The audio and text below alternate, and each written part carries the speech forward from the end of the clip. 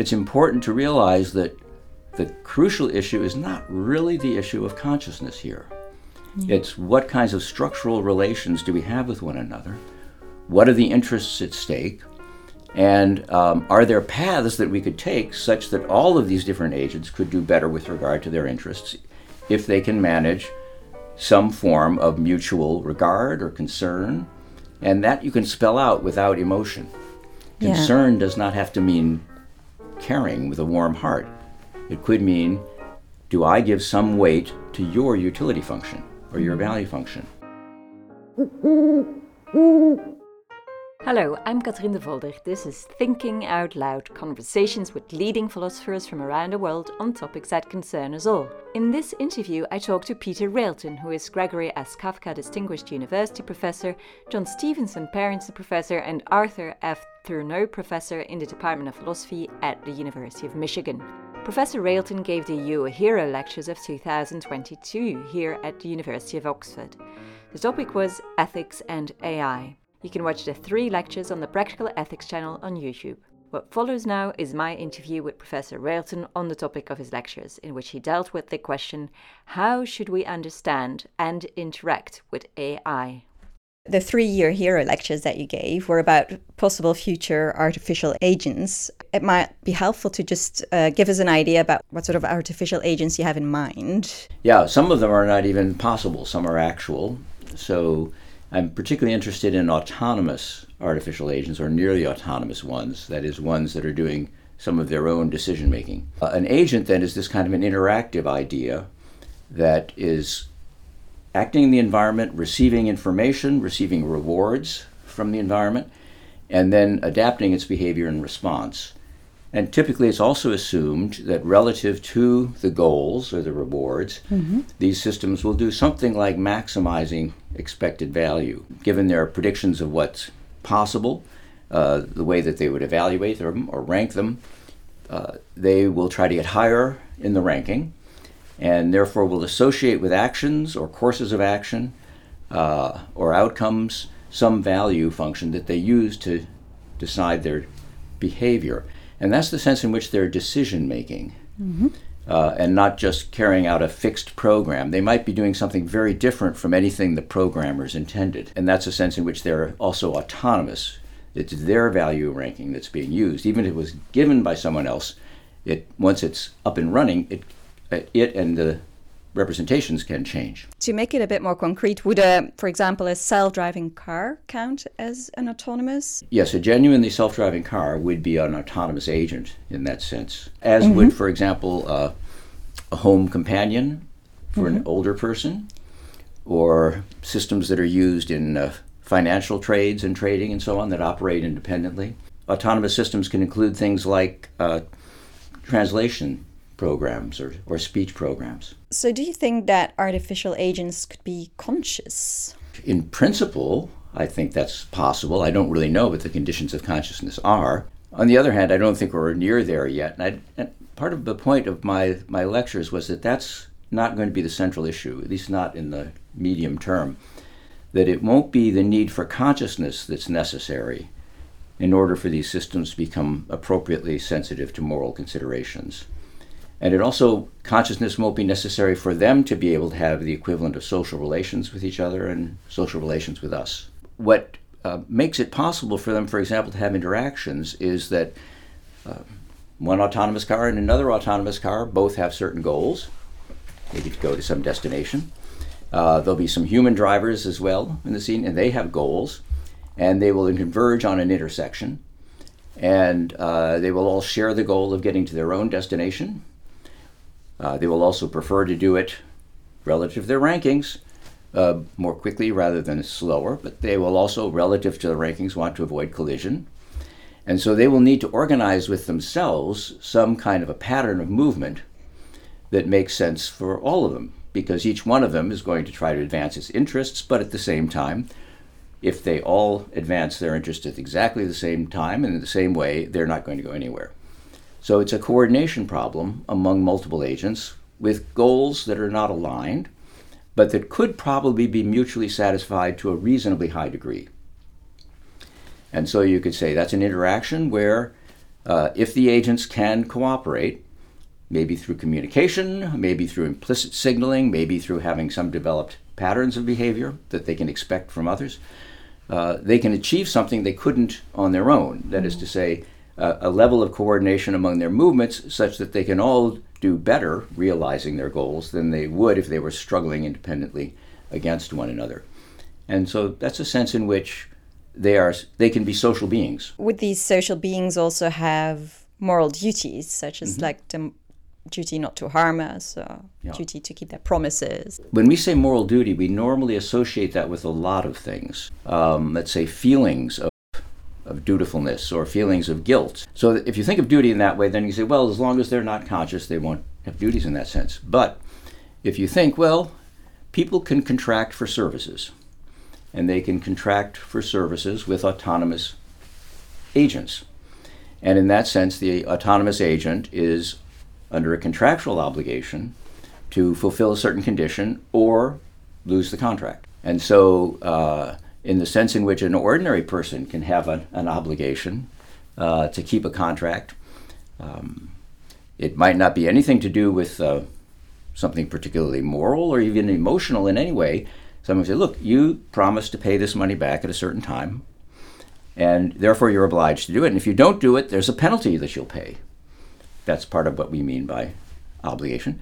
And the same thing could be true for these autonomous systems.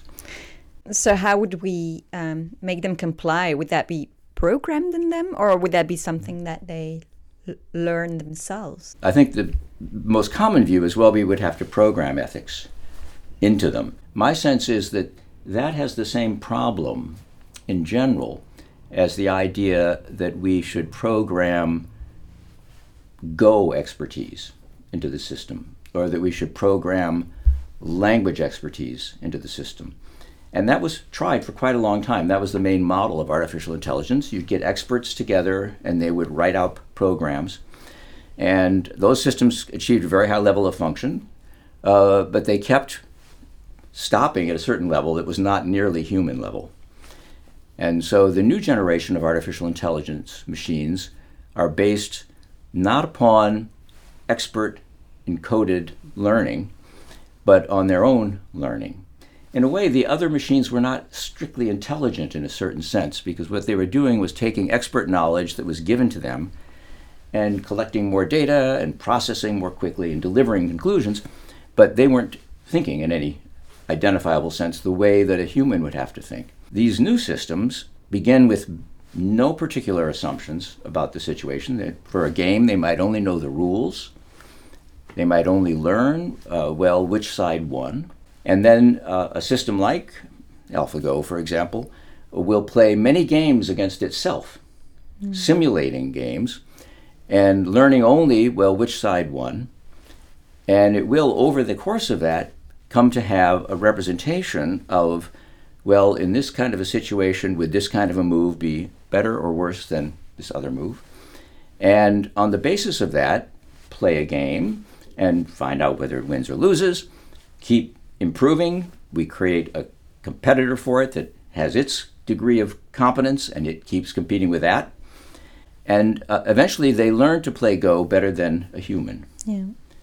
So we did not program that knowledge into them at all.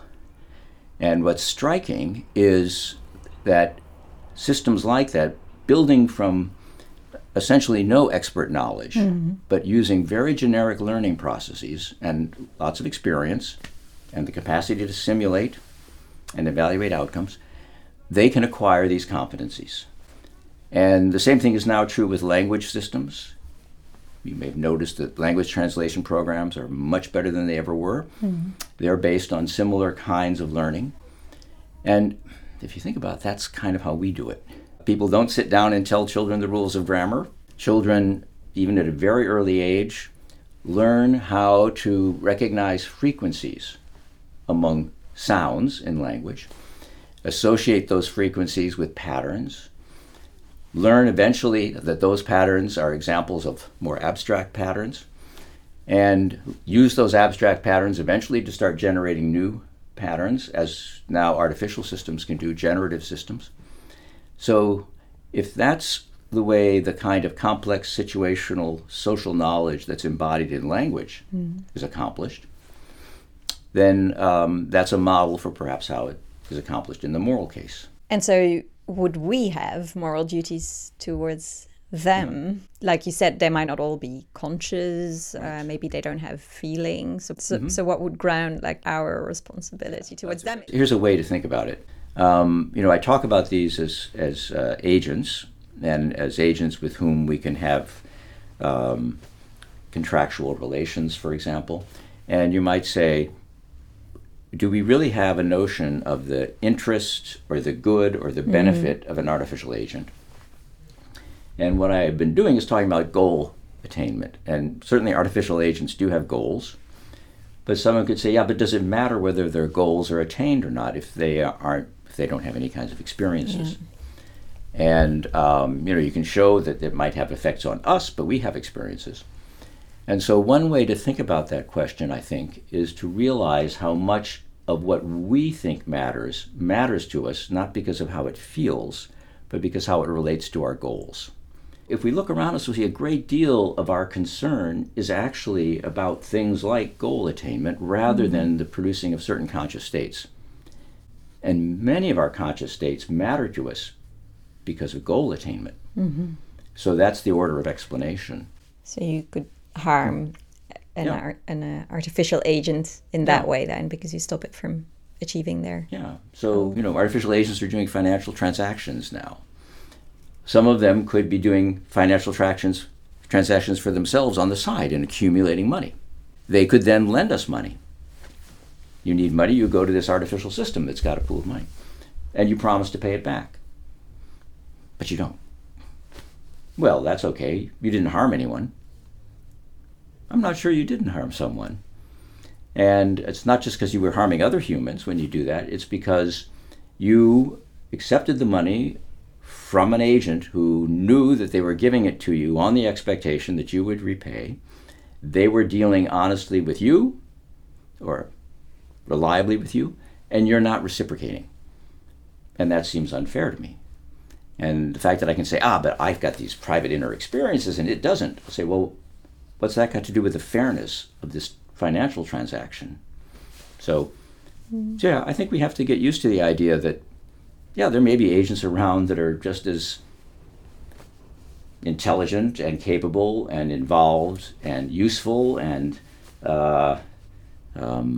committed or reliable as humans, and that we need to think about how they matter. You could think, well, systems like that are going to be out in the world. Here's this vehicle, and I'm trying to interact with that vehicle to get through an intersection or to merge. I could deceive it. Right? I could make a little gesture like this that it might interpret as me moving in, and then I would squeeze in. And if I did that, I might be able to get away with it. And if humans in general did that, what would the artificial systems learn? Well, they would learn how to preemptively try to block that. And so we would be back where we were, blocking each other at intersections. So do I have an obligation to be honest in my interactions with autonomous vehicles? It seems to me I do. And it seems to me that it's an obligation very much like my obligation to be honest to people.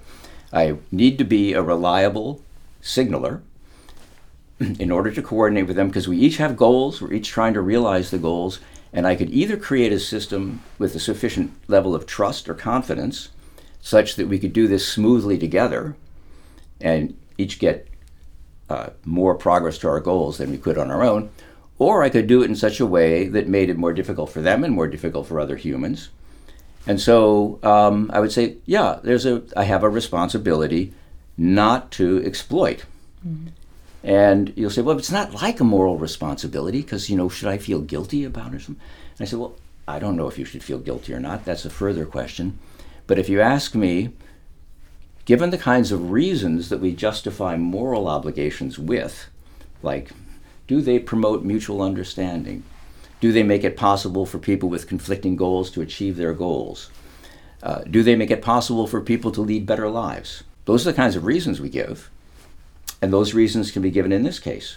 And of course, what it is for a machine to have its goals realized, just not perhaps the same as a human because they don't have the same feelings. Maybe eventually they will. But if you ask, could it be important for us to take into account the goals of machines the way we take into the goals of animals or institutions? We take into account the goals of institutions. They don't have consciousness. I could say, yeah, sure, we can have that. And it's important to realize that the crucial issue is not really the issue of consciousness here.